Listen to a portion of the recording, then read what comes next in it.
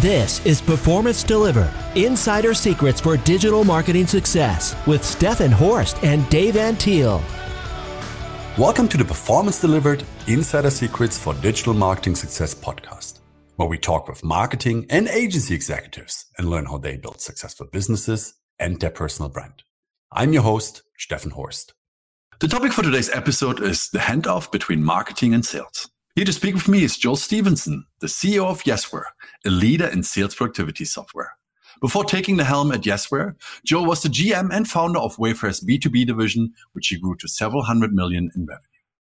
He began his Wayfair career by leading a company's home improvement products division, followed by his role as managing director of Wayfair UK, where he drove the growth of the company's international presence. Joel then served as vice president of FP&A, while Wayfair was transitioning to a public company. Before joining Wayfair, Joel held a variety of sales and marketing roles at Ariba, Innovis, and Verizon, and was a consultant at ZS Associates. Joel, welcome to the show. Great to be here. Thanks for having me. Now, Joel, before we talk about the importance of a proper handoff between marketing and sales as it relates to leads, tell our listeners a little bit more about yourself. How did you get started in your career, and how did you end up as CEO at Yesware? Yeah, well, my first job out of college actually was in sales out of undergrad, and I was planning to study finance, and then somebody came to speak that was pretty dynamic and sort of convinced me that, sales is a skill you need no matter what you do in your career. And so I decided, I might as well. I changed to a business degree and ended up a sort of general business degree and ended up starting in selling, and then that led me to one of my customers who was a tech company, and we were sort of part of the whole .com thing. We got bought by Ariba, and it was all great until it wasn't. And then I did a couple other jobs, and then I decided I'd go back and get my MBA because at that point I've been strictly customer facing, and I wanted to do something more quantitative. And I actually then properly got my finance concentration in my MBA, and then worked in consulting for a bit. Eventually found my way to Wayfair.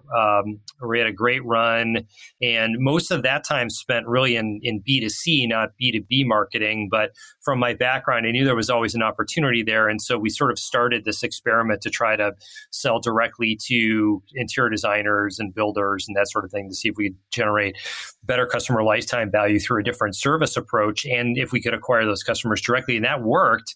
And I went away from it for a while to do some other jobs, and I came back to, and we scaled it like crazy. And eventually Wayfair just got a little bit too big for me, but I wanted to do something earlier stage. But one of the things that was so interesting about the way we scaled that business was we just spent a lot of time and attention on technology as applied to the sales productivity problem. And so we had an investor in common, Battery Ventures. This guy, Neeraj Agarwal, was on the board of both companies. And so he had introduced me to them, and then, after a little while decided to join, and then became CEO shortly thereafter. Interesting. Now, talking about the handoff between marketing and sales, why is it important to establish a proper handoff when it comes to leads moving on from, being generated from the marketing activities and moving into the sales side? Well, you could do it, I suppose, without establishing a proper handoff, but a lot of bad things tend to happen when you do it that way. And in some ways, I feel like we haven't really advanced that much further past the old death of a salesman, Willie Loman, like, oh, you got to give me the good leads, and then I'll produce good revenue. Like we've been having this argument between marketing and sales for 100 years or something like that. And so I think what tends to happen when you don't sort of establish a proper handoff is it's difficult to understand sort of what's true. And so then you get into this place where the sales team says, well, we would do better if we had better leads. And the marketing says, well, we're giving you all the good leads and you can't close them. And so, you end up with this bit of misalignment. And what I often see, sort of like the main points of misalignment are one is, I think this is probably the most common one, is where there isn't really a good understanding of the ideal customer profile, or there isn't good agreement. And so the marketing team maybe has one idea of what they think is the ideal customer profile. And so they go and diligently acquire those types of companies. The sales team has a different idea, or maybe it's changed and they, from the sales experience and didn't get well communicated back into the marketing side. And so they're wanting a different type of customer to come in. And so right off the bat, we're probably going to have a bad result or not an ideal result, because what's coming into the funnel is not what the salespeople think they're going to have the best chance of closing. And so that the getting on the same page about that, I think, is sort of the number one. And that changes over time too. Just because you had an ICP that was great a year ago, it may not be the case anymore. So that's probably the number one that I see. And then the next one has to do with buyer journey. So like, where does the handoff occur? How ready are these leads when they get introduced to the sales team? Whether it's what constitutes an MQL, and is an MQL really sales ready, or should that translate at a very high percentage of sales accepted? Like, what do we believe about sort of quantity versus quality in that sense? And then the last one, I think, just comes down to understanding what good execution looks like. And if we don't have, I think, a good solid understanding of like what the handoff is, then it becomes very difficult to sort of have a real discussion about whether it's the top of the funnel or the middle of the funnel or the bottom of the funnel where the problems exist. Now, so the handoff obviously is about setting each party down. So the leader of the sales department, the leader of the marketing department, and talking about what they're going after, right? At the end of the day, you need to come in the middle and need to say, okay, this is how a lead needs to look like. It needs to be that person with that title, within that organization, with that department, in that state of mind, kind of, right? And they agree on that, and that's kind of from where they work. But as you mentioned, as time passes, things change. So how important is it to provide feedback from the sales side to the marketing side about what works and what doesn't work? Critical, in my opinion, and I suppose most people would accept that it's important to give the feedback, but it may be that's the nature of the feedback that can vary quite a bit. Where on one extreme, you might like the least helpful part of feedback would be, "Hey, marketing team, you suck." I think would be the least helpful way to deliver that feedback.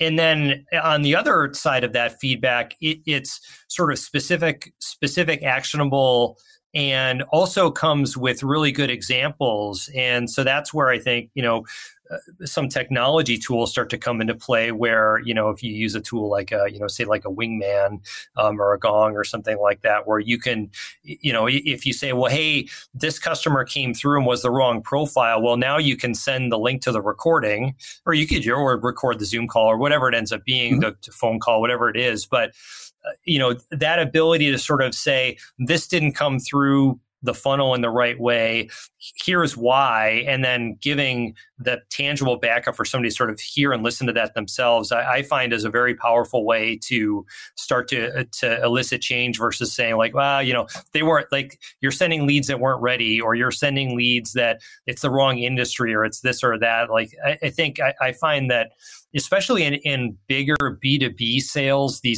selling process can be so complicated, and there can be so many different variables. If you can actually deliver, well, just listen to minute 10 of this, and you'll understand why I'm saying what I'm saying. I think that can be a very powerful way to deliver the feedback. How important is it to be even more specific? I mean, obviously, when you run dimension activities, right, you will use several channels to drive leads. And as you mentioned, those leads might be in different stages. Someone might look at a white paper or read an ebook, and because they fill in that information, they are a lead, but they might not be sales ready, right? They need to be still nurtured. And then there is someone that really fills in, I want to see a demo, and schedules a demo. How important is it to get information about channels that drive these individual leads, and what content they used, etc., to then define further your marketing activities?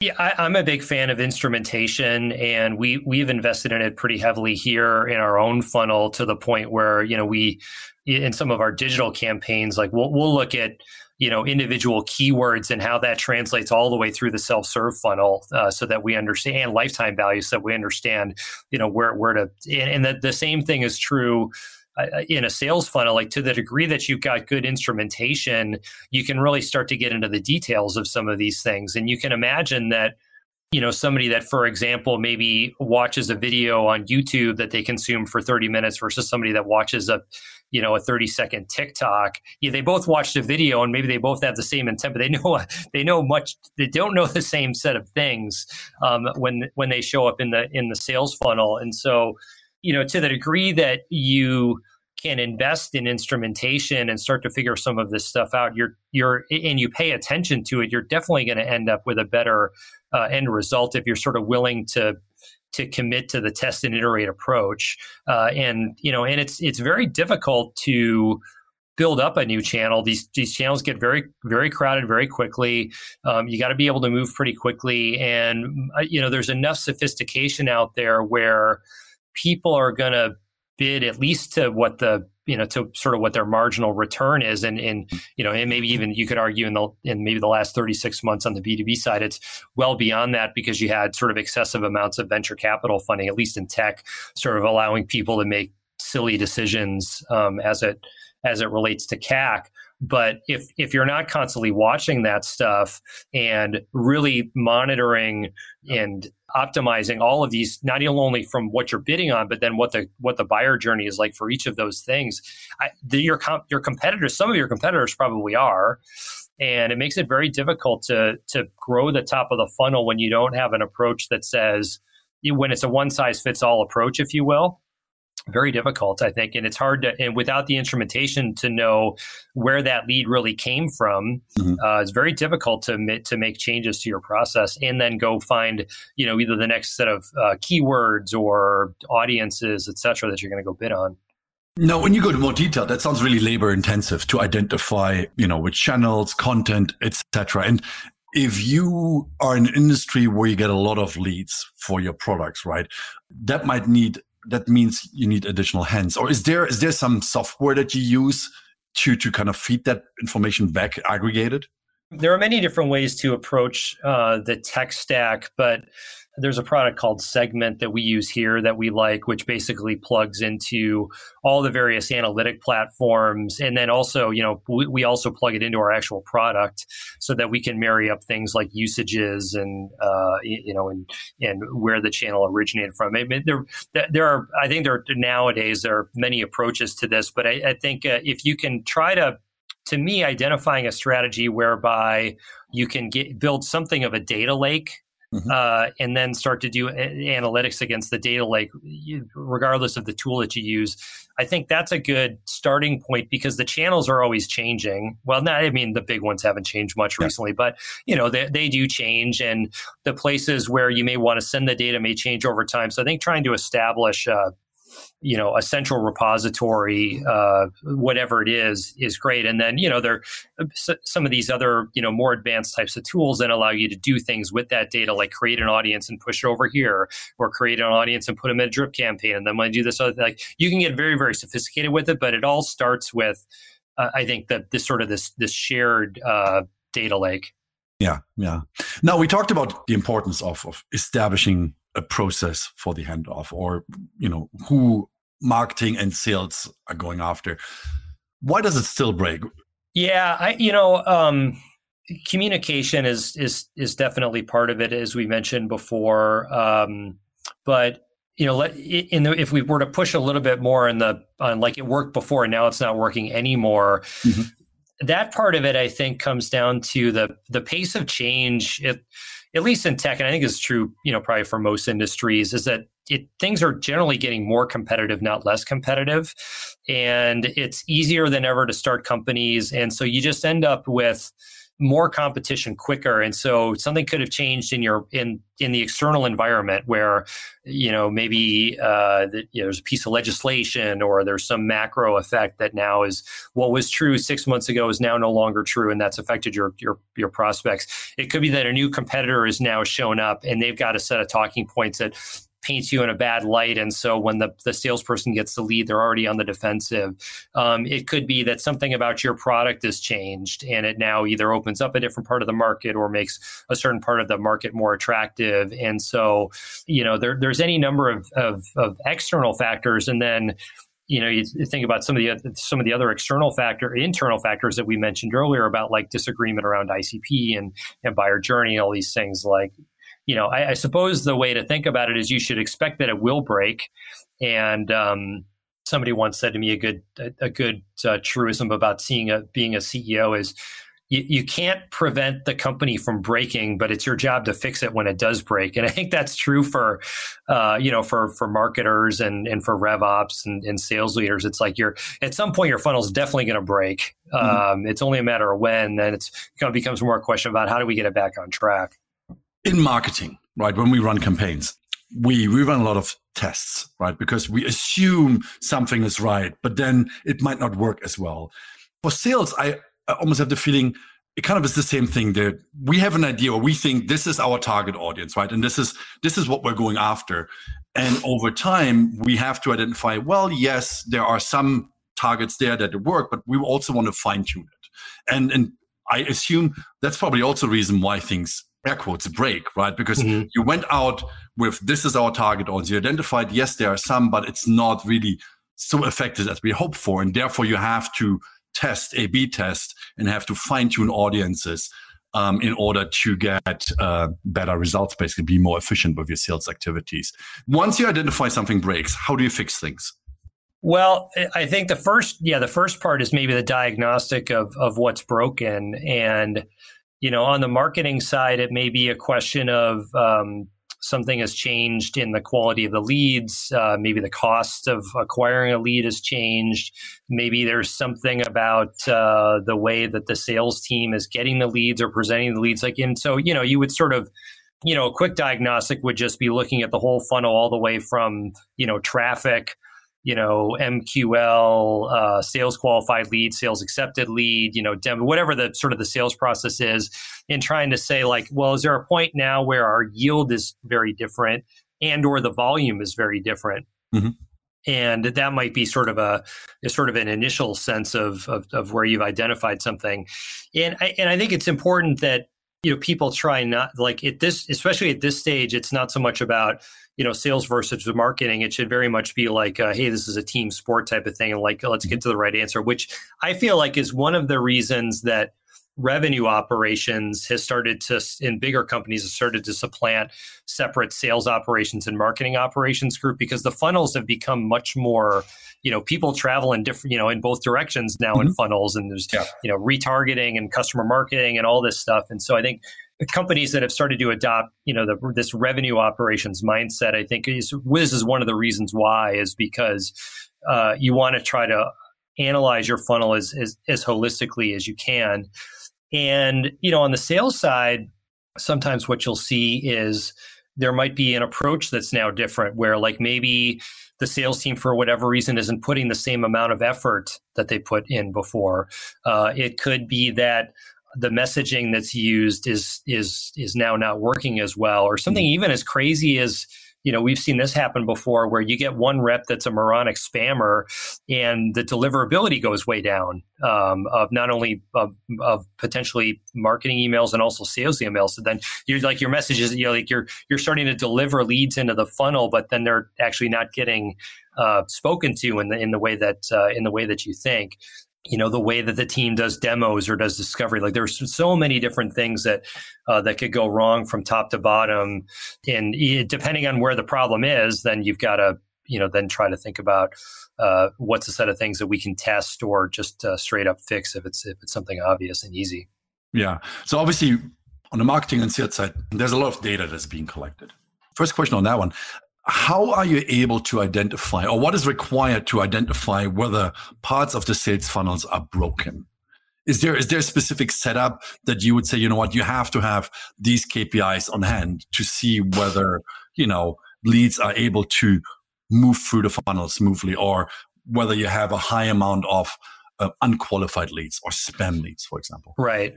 Well, I think the first thing to establish is, has the sales team put in an appropriate amount of timely effort towards progressing these leads?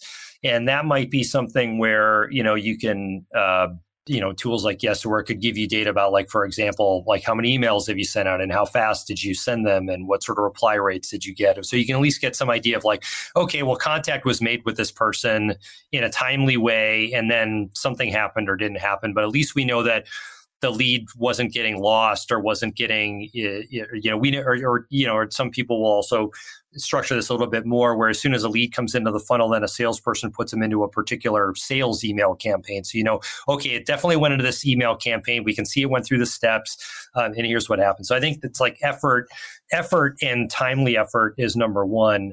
Number two, I think then comes down to efficacy. And there's a few different ways to look at efficacy. One way to look at efficacy is to look at how leads progress from, say, what you might call a cold funnel versus the warm funnel. So somebody shows up to the website and they say, oh, I'm interested in this product. I'm contacting sales, and you have the salesperson call me or set up a meeting or something. The best forms of leads. Watch how that progresses through, like, how long does it take? What are the deal sizes? What sort of, yield do we get from demo through to proposal, et cetera? And then compare that to the cold funnel. And generally there's going to be a pretty significant drop off there. And like ballpark from some of the funnels I've seen over time, I think like you could probably expect at least a 50% drop in yield from the cold funnel versus the warm funnel. And then inside of the cold, but if it starts to be dramatically worse than that, like if you're yielding 5% or 10%, then you may have a real problem unless your CAC is extremely low, or you have just some completely ridiculous ACV where you can afford a wildly inefficient funnel. But, for most of us, that's not true. And so then you can start to look at, all right, well, inside of the cold funnel, are there any channels that work? Maybe there's some channel that's actually working well, or maybe none of them are working well. If none of them are working well, then there's a few different places to look. One is back to what we were talking about before around ICP. Like, do you really have the right people coming through the funnel? But also, I've also seen it happen where the sales team actually can't handle a lead that's less qualified. And so they happen to be very good at warm inbound leads, and they're good at demoing, they're good at handling competitive pressure, they're good at pushing somebody through the funnel, but they're actually not good at basically demand development, if you will. And so in some companies, you'll see the specialized where you have sales development reps or business development reps that are trying to work with people at that very early stage of the funnel before they're ready to be handed off to a salesperson. But not everybody is set up that way. And so you just end up with sort of a skill or quality gap that you could maybe address. So there's no one size fits all answer, but I tend to find that the first place to look is like, how big of a drop off do we have between the cold leads we're bringing in versus the quote unquote warm leads? Yeah. No, and things don't work. So when marketing creates a lot of leads that sales can't convert, then there's always an argument between the two departments, right? Sales says, you send us crap leads that we can't convert. Marketing says, well, we sent you good leads. You just don't put in the effort to do it.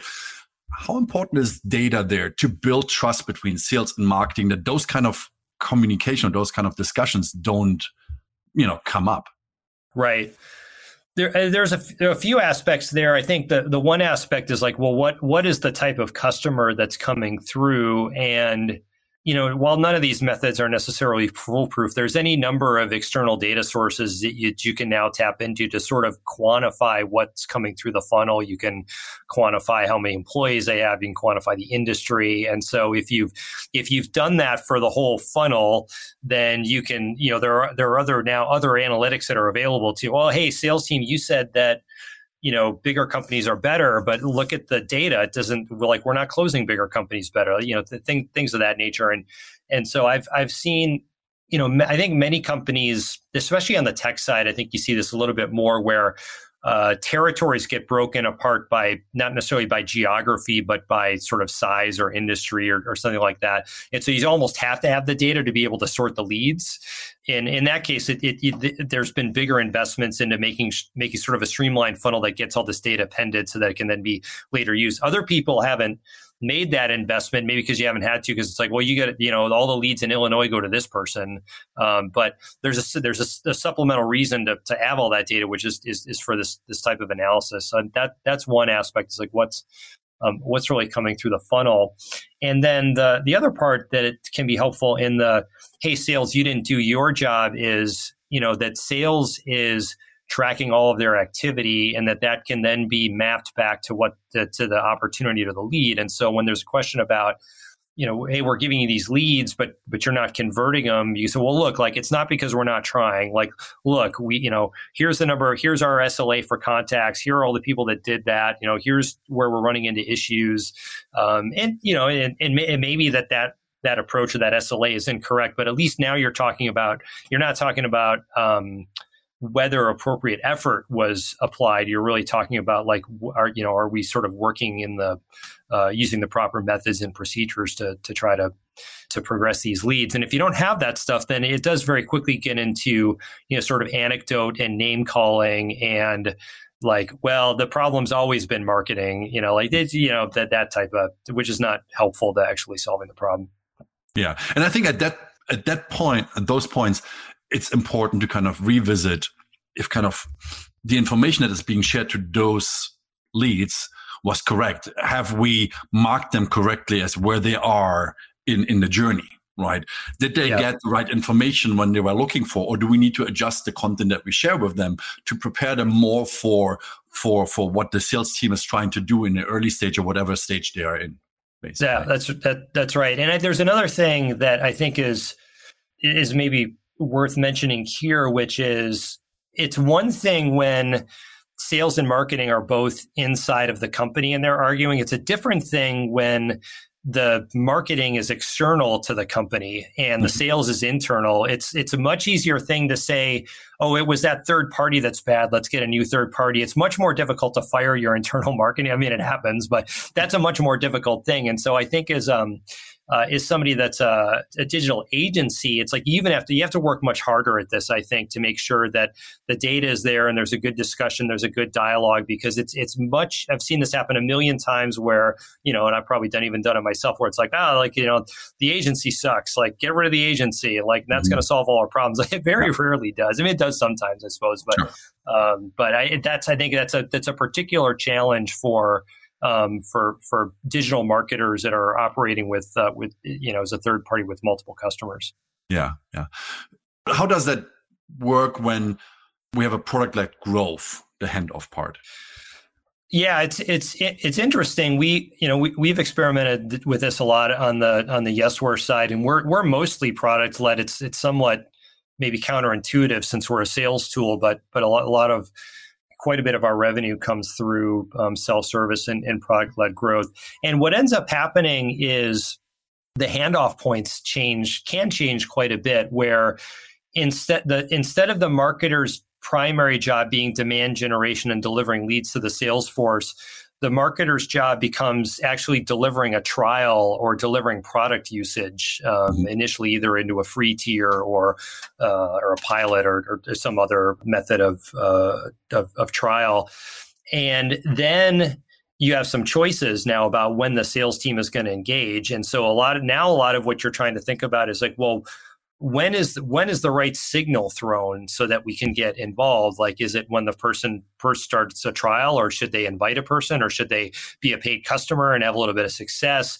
When do we introduce somebody to make sure that they're successful versus more of a sales or commercial conversation? And then what is the nurture part of that journey look like? Whereas before we might say, oh, somebody downloaded a piece of content and now we're going to put them into a drip campaign.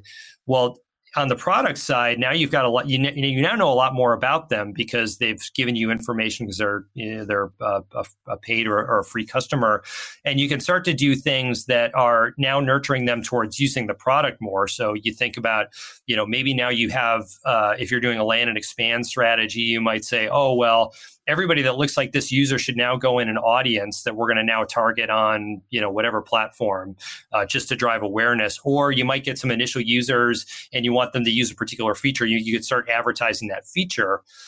to them. And you now have information about product usage. And so you can start to devise different nurture campaigns to, based on what the customer is doing to try to generate a different result. And so in my opinion, the marketing there becomes maybe a little bit more technical and not so much more analytical, but there's a little bit more, I suppose, software type work to do, where like in an ideal sort of growth team scenario, you have growth marketers working with software engineers, working with, sales and customer success people that understand all this stuff. And so that is starting to blur the lines a little bit. And, and then people, we mentioned this earlier, but in a product-led funnel, you should sort of expect that people will go out of the funnel and they'll come back in the funnel. And it can create a bit of a measurement nightmare, but it's quite an interesting way for the right product and the right audience to be able to grow. Great. Joel, unfortunately, we've come to the end of today's podcast episode. Thank you so much for joining me on the Performance Delivered podcast and sharing your thoughts on the handoff between marketing and sales. If people want to find out more about you and Yesware, how can they get in touch? Yeah, best way is Yesware.com. And we've been writing sales content for many, many years. So we've got tons of free sales content that's there. You can start a free trial of Yesware there if you want to do that. And if you want to be in touch with me, good old email, jstevenson@yesware.com. And I'm starting to make a little comeback on Elon Musk Twitter. So you can find me at iconojoel. Perfect. Well, we'll leave all those information in the show notes. Thanks everyone for listening. If you like the Performance Delivered podcast, please subscribe to us and leave us a review on iTunes or your favorite podcast application. If you want to find out more about Symphonic Digital, you can visit us at symphonicdigital.com or follow us on Twitter at SymphonicHQ. Thanks again and see you next time. Performance Delivered is sponsored by Symphonic Digital. Discover audience-focused and data-driven digital marketing solutions for small and medium businesses at symphonicdigital.com.